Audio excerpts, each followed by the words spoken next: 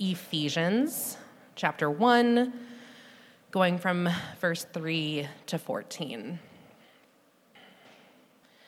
Blessed be the God and Father of our Lord Jesus Christ, who has blessed us in Christ with every spiritual blessing in the heavenly places, even as he chose us in him before the foundation of the world, that we should be holy and blameless before him.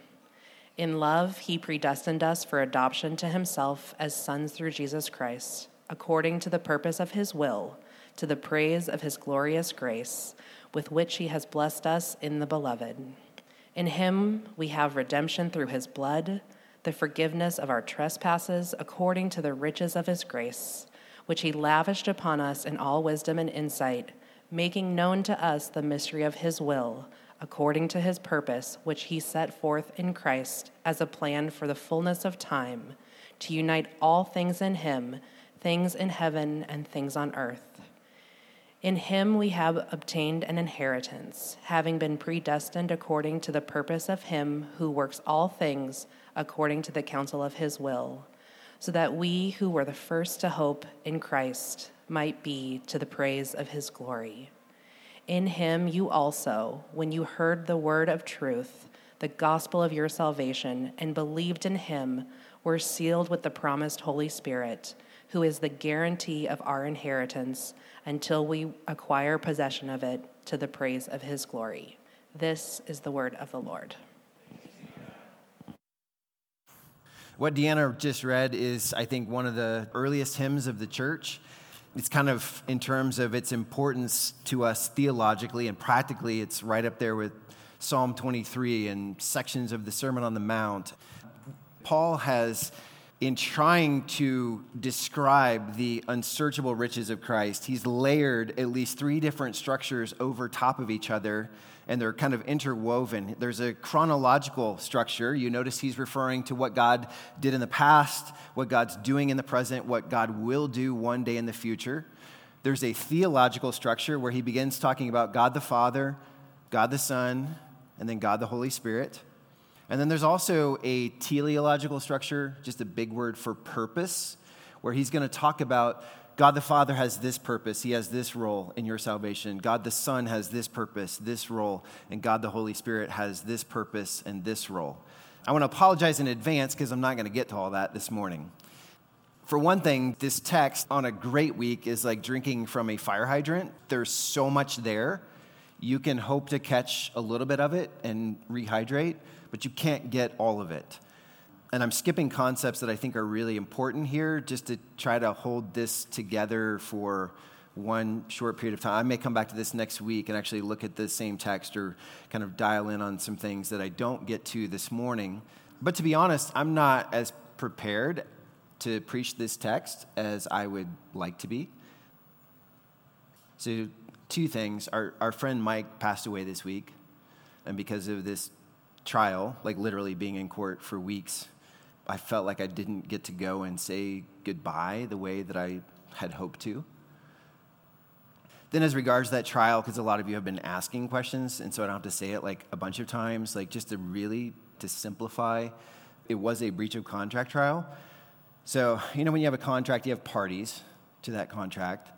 You have a scope of work, like this is what the expert is going to provide you. You have a duration, like this is when the expert's going to provide you that, and you have a cost. So this is relative to the design of this building 4 years ago now almost. And before we even got to trial, the other party tried to dismiss it, saying we weren't even a party to the contract, which we obviously were. So the judge threw that out in no uncertain terms. And the rest of it remained. The expert did not provide the scope of work that they said they would in the contract. They didn't do it when they said they would. And they charged a lot more money to do a lot less work. So Mike passed Thursday night. Friday night, we found out we lost the trial, that every party, including the judge, thought we would win. And so instead of recouping a lot of damages, we actually have to pay more. And I think to say that Marty and I are devastated is an understatement. It's incomprehensible is the word I've been using. And I want to be a little bit more candid of like where I've been at for the last 48 hours. I don't mean geographically.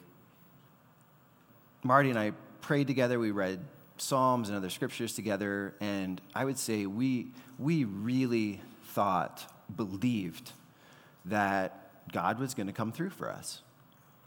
We believed that the lies would be exposed as they were and that they would be silenced. We believed that God would open the eyes of the jurors to see really clear and obvious things, to discern truth from all the confusion that the other party tried to introduce it, to confuse what are the real issues here. He didn't do that. He didn't seemingly reward the sacrifice of his children who are trying to do something for his glory. And I would say he didn't seem to affect the outcome of that trial at all. And so I'm confused by that. It's kind of been crushing.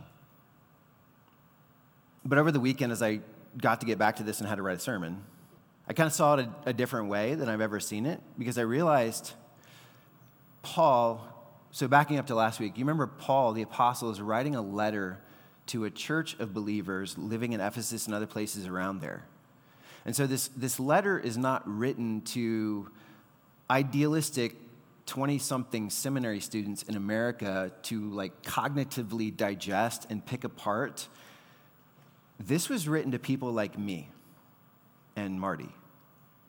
This is written to people who are discouraged and restless and confused because they believe the gospel.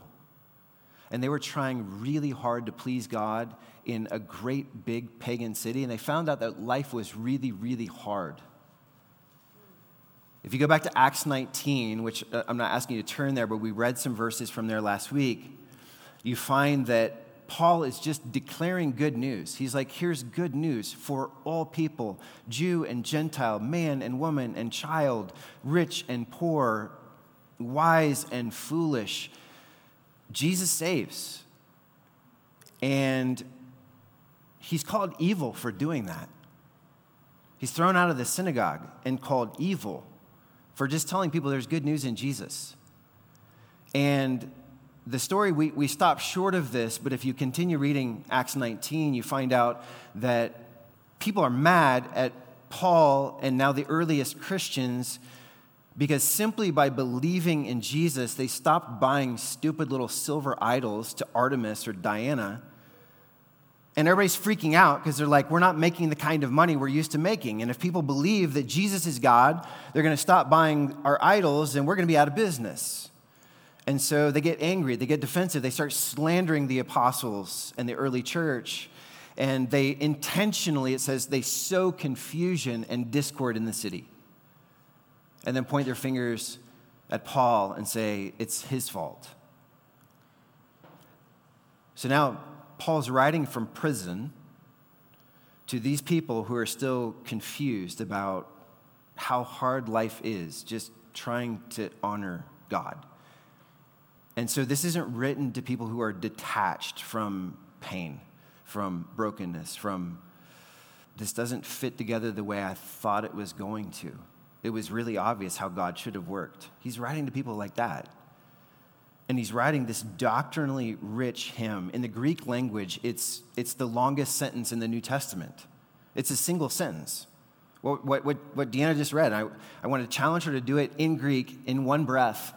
And it's one sentence, and it's brilliant, and it's epic, but it was never meant to be anything but practical to believers whose hearts ached with the realities of life in a broken city. I'm calling this message the divine dance, because like a dance, you see a collaboration that involves purpose and artistry and design and intentionality. There's direction, there's love. And in this divine dance, what we just read, you see Father, Son, and Spirit collaborating in love to give and receive eternal blessing. 4 things to overview what we're going to look at. And again, we can't get to everything in these verses this morning. But here's what we see. Paul's saying the Father, this is the divine dance. The Father initiates our salvation. The Son accomplishes our salvation. The Spirit applies our salvation to the praise of his glorious grace. So in the divine dance, who gets the blessing? God? Us? And Paul's answer is yes. We get the blessing in order to bless God in return. So, point one, I said, the Father initiates our salvation. And this, again, starting in verse 3, you're going to see a whole series of verbs that the Father is the source of those verbs. He is the initiator. He's the one that's taking action. And the first of those we see is, he blessed us. Verse 3, blessed be the God and Father of our Lord Jesus Christ, who has blessed us in Christ with every spiritual blessing in the heavenly places. And for just a moment, I want to take out the words in Christ. We'll come back to that. But I want you to see it was the Father's plan to bless us with every spiritual blessing in the heavenly places. It's interesting, this word blessed that starts the chapter, and we're meant to see bless and blessing and spiritual blessing is the word eulogeo, from which we get our word eulogy.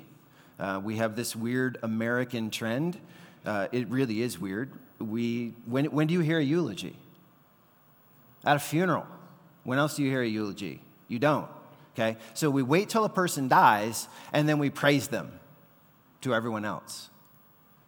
Well, this is that word praise, but it also indicates the bestowing of favor and benefits, giving us a blessing. And you see this, that he says, what is God blessing us with? He's blessing us with every spiritual blessing. Pneuma is spirit, pneumatikos is spiritual. And you're like, what does spiritual mean? What's a spiritual blessing? Well, I think first and foremost, it is talking about the source of that blessing, which is the Spirit. So in the same way that we say a spiritual gift, like the gift of teaching or the gift of compassion, the gift of hospitality, the gift of generosity, the gift of administration. We have all these gifts in the New Testament where they're called spiritual gifts because they come from and are empowered by the Holy Spirit. And he's saying, here are these gifts that I'm giving you in and through by the Spirit. But it also is meant to indicate a type of blessing, not just a source of blessing. And there really is a difference between like a material, earthly, temporal blessing and a spiritual blessing. Okay, your salvation is a spiritual blessing. You don't see it. You don't quantify it like you would quantify, God gave me $100. So he's giving us these spiritual blessings, and it says, in the heavenly places. And I think this means a couple things. One, remember back in the Sermon on the Mount where Jesus is telling his followers, don't just lay up for yourselves treasures on earth, where like the moth eats it, the rust corrupts it, thieves break in and steal it. He says, lay up for yourselves treasures in heaven where it's imperishable, incorruptible. It cannot be taken away from you. And I think there's something of that here, that God is promising, I'm giving you every spiritual blessing in a realm that no one can touch it. No one can undermine it. It's completely secure, reserved in heaven for you.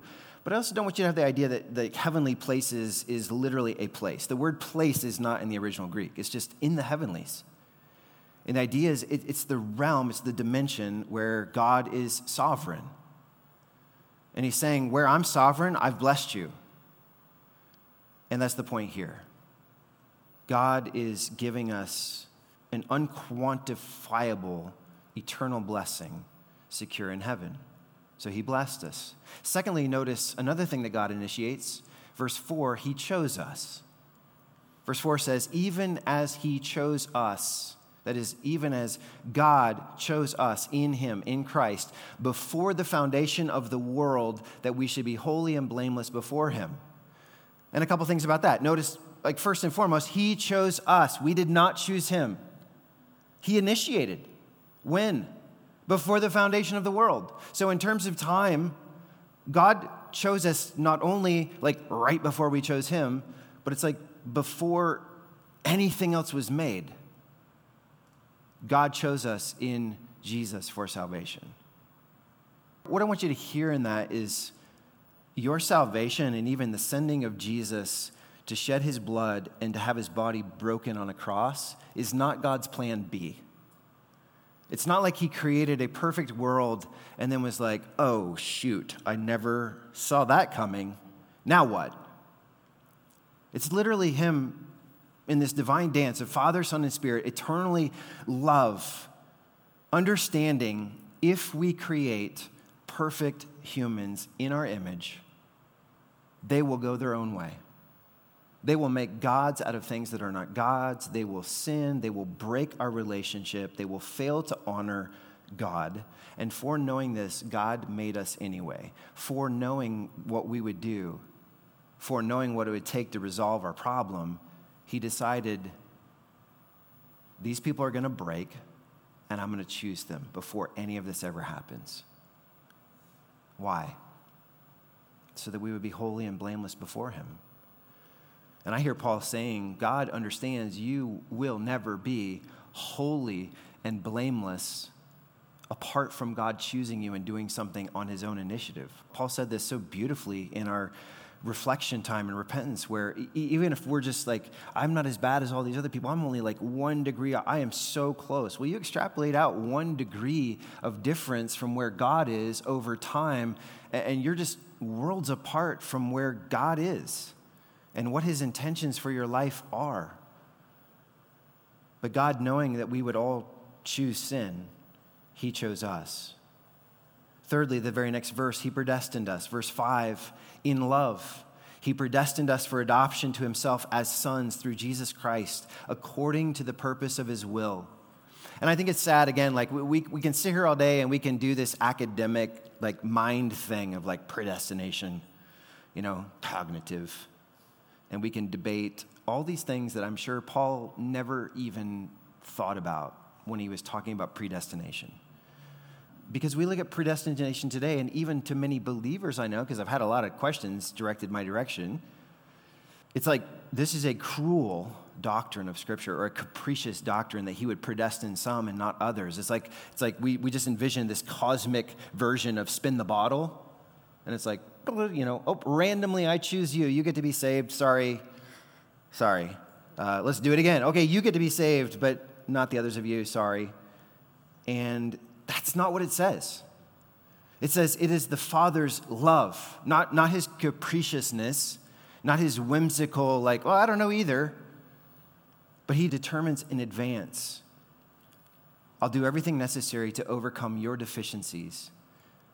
What are we predestined for? It says for adoption as sons. And I want you to hear this language, adoption. So predestination is not this cold, mechanical thing that God is doing in like a laboratory somewhere. It's relational. It's a heavenly daddy chasing after his wayward kids for adoption. Like, I need to bring you back home. And he says, treating us as sons. And ladies, I'm begging you for a moment, don't get hung up on the word sons. In the time that Paul wrote this is important.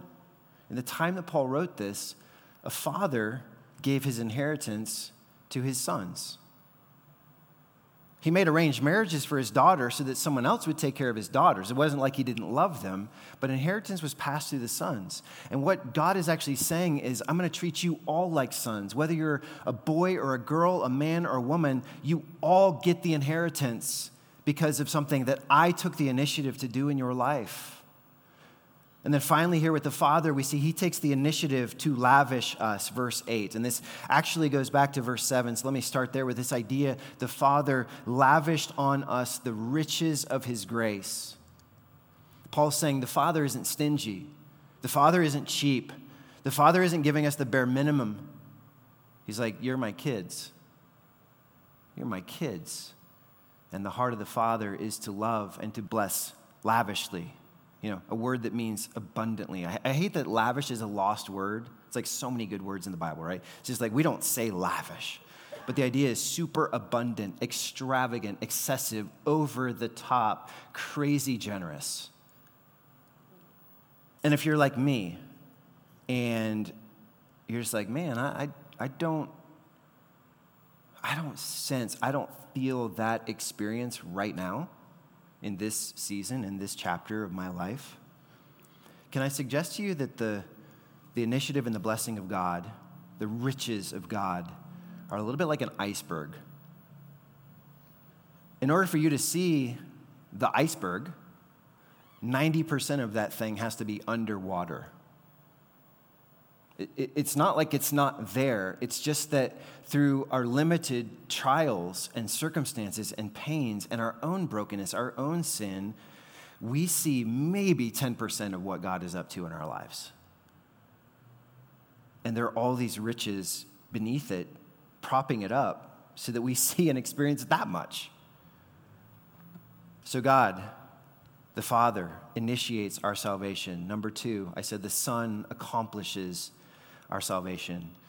And now I get to address one of the key features of this hymn, which you may have noticed as we read through it, that 10 times in like 12 verses, we're told all these blessings of salvation come to us in Christ, through Christ, in Him, in whom. He says, God has blessed us in Christ. God has chosen us in Christ. God has predestined us through Jesus Christ. God has redeemed us in Christ. God has given us an inheritance in Christ. Time after time and wave after wave of blessing, he's saying the purposes of God, the will of God for your salvation is being advanced in and through the person of Jesus. And that's what verse 9 says. Verse 9 says, the Father makes known to us the mystery of his will according to his purpose, which he set forth in Christ. And what he's saying is, it was always my plan to choose you, to predestine you, to come and to rescue you and bless you. That was always my plan. But I put forward that plan in Jesus. And here's what I mean when I say the Son, or Jesus, accomplishes our salvation. In order for any sinner to be saved, certain things had to be done to accomplish that. Let me give you just 4 of maybe 20 metaphors that the New Testament uses. Our sin creates a debt. God can't just forgive. Do you know that? He's sovereign. He's all powerful. But God can't just forgive. What he can do is say someone has to pay that debt, and that someone is Jesus. To put it another way, our sin creates uncleanness. And God can't just say, no, I'm not worried about it. No uncleanness. Someone has to wash that stain away. And that someone is Jesus. To put it a third way, our sin creates a barrier between us and God. And we can't just say, well, I'll jump over the barrier or I'll dig under the barrier. Someone has to tear that wall down. And that someone is Jesus. To put it one final way, our sin creates death. Okay? Dead people, we'll find out when we come to chapter 2, dead people aren't good at responding to stuff. Like an invitation. Just the invitation is there. Anyone that wants this salvation, just come to me in faith. Well, someone has to breathe life back into those dry bones, or we're never, ever, ever going to respond. And that someone is Jesus. That's what I mean when I say Jesus accomplishes our salvation. Paul kind of narrows in on a couple things here. Verse 7, he says, in him, that is, in Christ, we have redemption through his blood, the forgiveness of our trespasses according to the riches of his grace. Do you hear him saying, how did Jesus accomplish our salvation? Well, first of all, he shed his blood to redeem and forgive us. Redemption, the word that he uses here, it has a very literal meaning, to liberate someone from bondage by paying a price to set them free. It's like, you ever watch like a good kidnapping movie or something, and the kidnappers, like they take the son of the wealthy guy or the politician or whoever, and they're demanding some sum, and they're saying, we'll release your child back to you safely if we get this, the word? Ransom. And that's the word here. Like someone's in bondage. We're in bondage. We're prisoners of war to sin. And we'll only be set free if a ransom is paid. We're in bondage to guilt, to shame, to sin itself, to death. And Paul's saying, but in the plan of God, God put forth Jesus to come and shed his blood voluntarily to purchase our freedom. The other word he uses here, forgiveness, means to pardon someone's guilt. The idea here is, first of all, if I'm pardoning your guilt or you're pardoning my guilt in a transaction just on a human level, again, the idea is, don't worry, you weren't guilty. The idea is I acknowledge your guilt and I pardon it. I release you from the consequences of your debt by absorbing those consequences myself.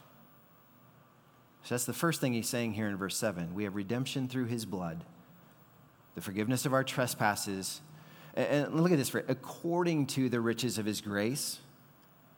I love this. There's a different preposition, and like I do geek out over prepositions because they're important. So God is not saying Jesus will bless you from his riches. You know, and I could say it like this. If you just picture like he has $1 billion of riches, to bless you from his riches, he could give you $5 or $10 or $100. That's blessing you from his riches. It doesn't say that. It says he blesses you according to his riches. That means if he has $1 billion and he's blessing you, he's like, I'm going to bless you according to all that I have. You get something that's proportional to all that I have. Now going back to verse 5, let's see a second thing about Jesus accomplishing our salvation, because here Paul says, yes, it was the Father's initiative to adopt you as his sons, and also, he did it through Jesus Christ. And as a result of adoption, you and I gain what? Verse 11, we gain the inheritance. So Jesus accomplished our adoption and our inheritance. Now, it's one thing to walk into an orphanage and adopt a child. And by the way, think about that. If you're hung up on election and predestination, I mean, what are those parents supposed to do? They go into an orphanage and they're like, I don't know, or they fly halfway around the world to some impoverished family and an orphan, and they say, like, I don't know, there's 100 kids here, but we've prayed over this. We're taking this one. And are you like, what terrible people? Or what about the others? No, you're just like, they extended grace to someone that they owed no grace to. So it would be incredible if Jesus walked into an orphanage and adopted some. But that's not what Jesus did, is it? Jesus walked onto a battlefield where we, in our hearts, had enmity toward him. We in our flesh were at war with God. Paul will go on later in the same letter to say we were aliens and strangers. Our hearts were turned against God. And if you don't ever think back to a time in your life where your heart was at enmity with God, where you were hostile toward God, then praise God. God in his kindness put you in a family or put you in a situation where you knew about his love so early on, you never perceived yourself as what you actually were, which was God's enemy. So God's not going to an orphanage to adopt us. He's going to a battlefield to adopt us, and he's saying, you're my enemies. But Jesus is like, but by my grace, I want you in my family, so put down your weapons and come home to the Father through me. So that's why I say the Father initiates our salvation. He's the source of it. That's why I say the Son accomplishes our salvation. Finally, the Spirit applies our salvation. Verses 13 and 14. Paul writes, in him, you also, when you heard the word of truth, the gospel of your salvation, and believed in him, were sealed with the promised Holy Spirit, who is the guarantee of our inheritance until we acquire possession of it. And I want you to focus on two words here with me, the word seal and the word guarantee. So in ancient cultures, the word seal basically had one of four meanings. I'm going to give you all four. First, a seal could be a mark of ownership. Okay, so think of like the brand on your cattle as a seal. It's someone putting their stamp on that, their brand, saying like, how do I determine which sheep, which cows, which oxen, which goats belong to me versus belong to someone else? And the owner would put their seal and say, that one's marked for me, okay? Secondly, a seal was a mark of authenticity. Okay, so I think of like a BMW going all the way through the assembly line in this complicated process, and at the very end, they put that famous logo on the front and the back of the car. Like, this is the ultimate driving machine. Okay, that's that.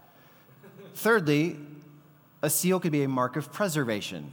This would be like Tupperware. You can put something inside something, you can seal it as a way of preserving it. And then finally, a seal was a mark of protection, like sealing your bomb-proof bunker, like the Sanhedrin going and sealing Jesus' tomb. with their seal, their official seal. Like, it's protected. No one can get in. Spoiler alert. No one got in, but someone came out. What Paul's saying, the Father initiated this, the Son accomplished it, then the Son sends his Spirit and says, I'm sealing you. Not with a verbal promise or commitment, but with the third person of the Trinity. I'm saying, you belong to me. And there's an authenticity. So on those days where you don't really feel saved, your assurance that you're really in Christ is not how you feel, but is the authentic stamp of the Spirit's presence on your life, this preserving and this protecting influence. And I had to do this week where it's like, wait, is the Spirit in me teaching me and convicting me and counseling me and encouraging me and empowering me to do what God wants me to do, even though I feel really, really confused? Yes. Then that's my reminder that I belong to God, not how I feel. Okay, so that's the word seal. Let's look at this word guarantee. And we think of a guarantee as like, someone says they'll do something. I mean, this is like our contract. They were literally like, Marty's on the witness stand. Ma'am, do you see the word promise anywhere in this contract? And she's like, it's a contract, so it's a promise. And it's like, well, we're looking for an additional word, like we guarantee that we'll do what's in the contract. We think of a guarantee like that. That's not this word, okay? This word literally is the Greek word for a deposit on something, a down payment, or a first installment, which I think is even cooler. It's like, any of you ever buy something that you can't afford the whole thing? So you make a deposit or a down payment or a first payment? Okay, I remember back to like when I was starting my business, like way back in seminary, and I needed a truck to haul around all my equipment and ladders and all this stuff. And so I was like, well, I'm a seminary student and I don't have that kind of cash sitting in the bank. So I went and made a deposit. And the bank's not like, that's nice. When you make the 63 other ones, then you can drive it off the lot. No, they're like, because you've given us the deposit as a commitment to pay the whole thing, like it's your possession today. Now, I didn't have the title to it until it was paid off, but they're like, you can take possession of it. And that's really this word that he's saying the third person of the Trinity is God's deposit. It's not just a verbal promise, like, I promise I'll give you the inheritance. He is the deposit. He is the first installment. And his presence with you is his absolute assurance, I will do the whole thing. No matter how bad you mess it up, no matter how you have hard days and hard weeks and hard months and hard seasons where you're like, I am really struggling to trust you, God. And he's like, I get it. But your salvation is not dependent on you. Your salvation is dependent on me. And I've put my seal on you. I've put my guarantee in you. So the Father initiates, the Son accomplishes, the Spirit applies. Point 4, to the praise of his glorious grace. And you'll see 3 times Paul repeats this phrase. Why? Why did God choose and predestine and bless and lavish us with these riches? Why did Jesus come and take a flesh that had blood that could be spilled for the forgiveness of our sins and the redemption of our bodies and lives out of bondage? Why did the Spirit come and seal us and guarantee these things? And he's like, to the praise of the glory of his grace. It's not even ultimately about you and me. It's ultimately about God saying, I'm worthy to receive your praise. Having a bad day, God's worthy to receive your praise. And again, I want to make this point that going back to verse 1, God blesses that we might bless. God gives that we might give to him in return. We are not the end, the telos of like, now that God has done that, he's confirming my view that life is all about me. He's like, no, why did I bless you? I blessed you so you would turn around and bless the most amazing, wonderful, most high and lifted up creature in the universe, which is God, Father, Son, and Spirit. Let me take like a few minutes just to give you a couple applications. 4. And these are all 1 or 2 words. Number 1, humility. I think the world looks at Christians and the way that we can think about ourselves and act in our like holy huddle and act toward them and think like they're some of the most arrogant people I've ever met. They think they're better than everyone else. Family, there is no room for boasting. There is no room for pride.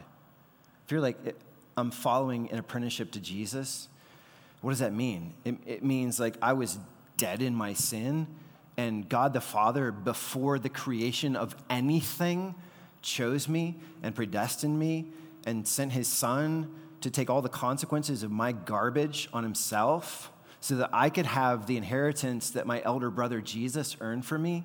Like we should be the most humble people in the world because we look around the room and we're like, nobody's here but for the sheer grace of God. Number 2, confidence. Again, I don't think for a second Paul is sharing the words election and predestination so we can have these securitist debates about the fairness of this arrangement in some cognitive detached sense from real life. Paul isn't saying, hey, church, hey, non-Christians, why don't we debate this doctrine that's beyond all of us from a very puny, limited, fallen human perspective and think like, do I like this? Do I not like this? He's just like, this is just what God did. And I'm so grateful because there are days that I don't feel saved. We were reading a verse together. I meant to pull this up. Psalm, I don't even know what psalm this is. The verse says this, and we read it right before the jury's verdict. By this I know that you delight in me. My enemy will not shout in triumph over me. And then we walked in, and there are shouts of triumph. And I'm like, well, there you go. God doesn't delight in me. My good's not good enough. And then I'm like, wait a second. Like, we don't have to sit around and debate election and predestination any more than we have to sit around and debate any other doctrine of Scripture. If you don't like election, I would just have a conversation with you about like other clear things in the Bible that you don't like. Because Paul's point is, I want to encourage struggling believers whose day-to-day lives don't match up with the promises they've heard about. And how do you hang on to hope in the middle of that? You hang on to hope by saying, wait a second, God chose me, God adopted me, he shed his blood for me, he gave his Spirit to me. I'm not going to fall away today just because I'm crushed about what's going on in my body, in my life, in my finances, in my job. That's what I mean by confidence. To know God is for me, objectively speaking, cosmically speaking, even when things go wrong. Humility, confidence. Number 3, gratitude. I think this one's super obvious, but we're called to bless. We're called to praise. And that comes from a heart of gratitude. We're not coming in and being like, oh, how do I stir myself up this morning to praise God because life is so hard and just stinks. And like you go back and read this and you're like, man, are you kidding me? On my worst day, this is all true. On my best day, this is all true. This passage enumerating for us the riches of God in Christ. I mean, this is why we go to the Father through the Son by the Holy Spirit. And that is like a fire, like a rolling, boiling forest fire of praise. Like we, sinners, get to go to the Father through the work of the Son by the seal and guarantee of the Spirit. Gratitude. And finally, evangelistic zeal. And I'll say 2 things on this and I'm done. One is, don't you want other people to experience what Paul just wrote about and what we just talked about for half an hour? I want people to experience that, to come into the riches of God. And by the way, the riches of God is not like, I said $1 billion before, that's just an analogy. It's not like God has $1 billion. And he's got to split it up however many ways people get saved. So if there's fewer people getting saved, we're splitting $1 billion. No, what is God giving you? He's giving you the riches of himself. Grace is not a commodity. Like I got 10 graces. Where am I going to spend my 10? Grace is the essence of God's character. And he's like, I give you all of me. I give you all of me. I give you all. Everybody gets all the riches, and I want other people to experience that. And man, this week is a reminder, you can play everything straight and record every document and cross your T's and dot your I's and do everything with integrity, and you absolutely cannot control earthly outcomes. But you can tell people about Jesus and invite them into this family. And I want to see more people saved. I want to see more people baptized. I want our church to be famous for that, amongst other things. But I say evangelistic zeal not just because I want other people to experience this. If you believe in election and predestination, and I hope you all do because it's in the Bible, some people are like, well, then why tell anyone? Why share the gospel? If God already knows who's going to get saved, I mean, there's a lot of answers. One is just simply obedience, because God told you to go tell people and invite them. Like, how are they going to believe in someone they have not heard, and how are they going to hear unless we tell them? Paul says that too. Where God wills the end of something, he wills the means to get there, and his means is that we tell him. But I actually flipped this election thing around in my mind, because I'm like, apart from God choosing people, no one would choose him. Again, we would just be screaming at a pile of dead bones and just being like, this is the best news ever. I mean, we wouldn't, because we wouldn't be saved either, but you get what I'm saying. Like, we would just be yelling at a pile of dead bones. Like, don't you see? And it's like, no, because their eyes don't see. Well, don't you hear? No, because their ears don't hear. But God chose some, elected some, shed his grace on many, adopted many, and we have no idea who those people are. And because it's by sheer grace, it's not going to look like the people that you're like, I think that's a savable person, but not that person. They're crazy, or they're really bad.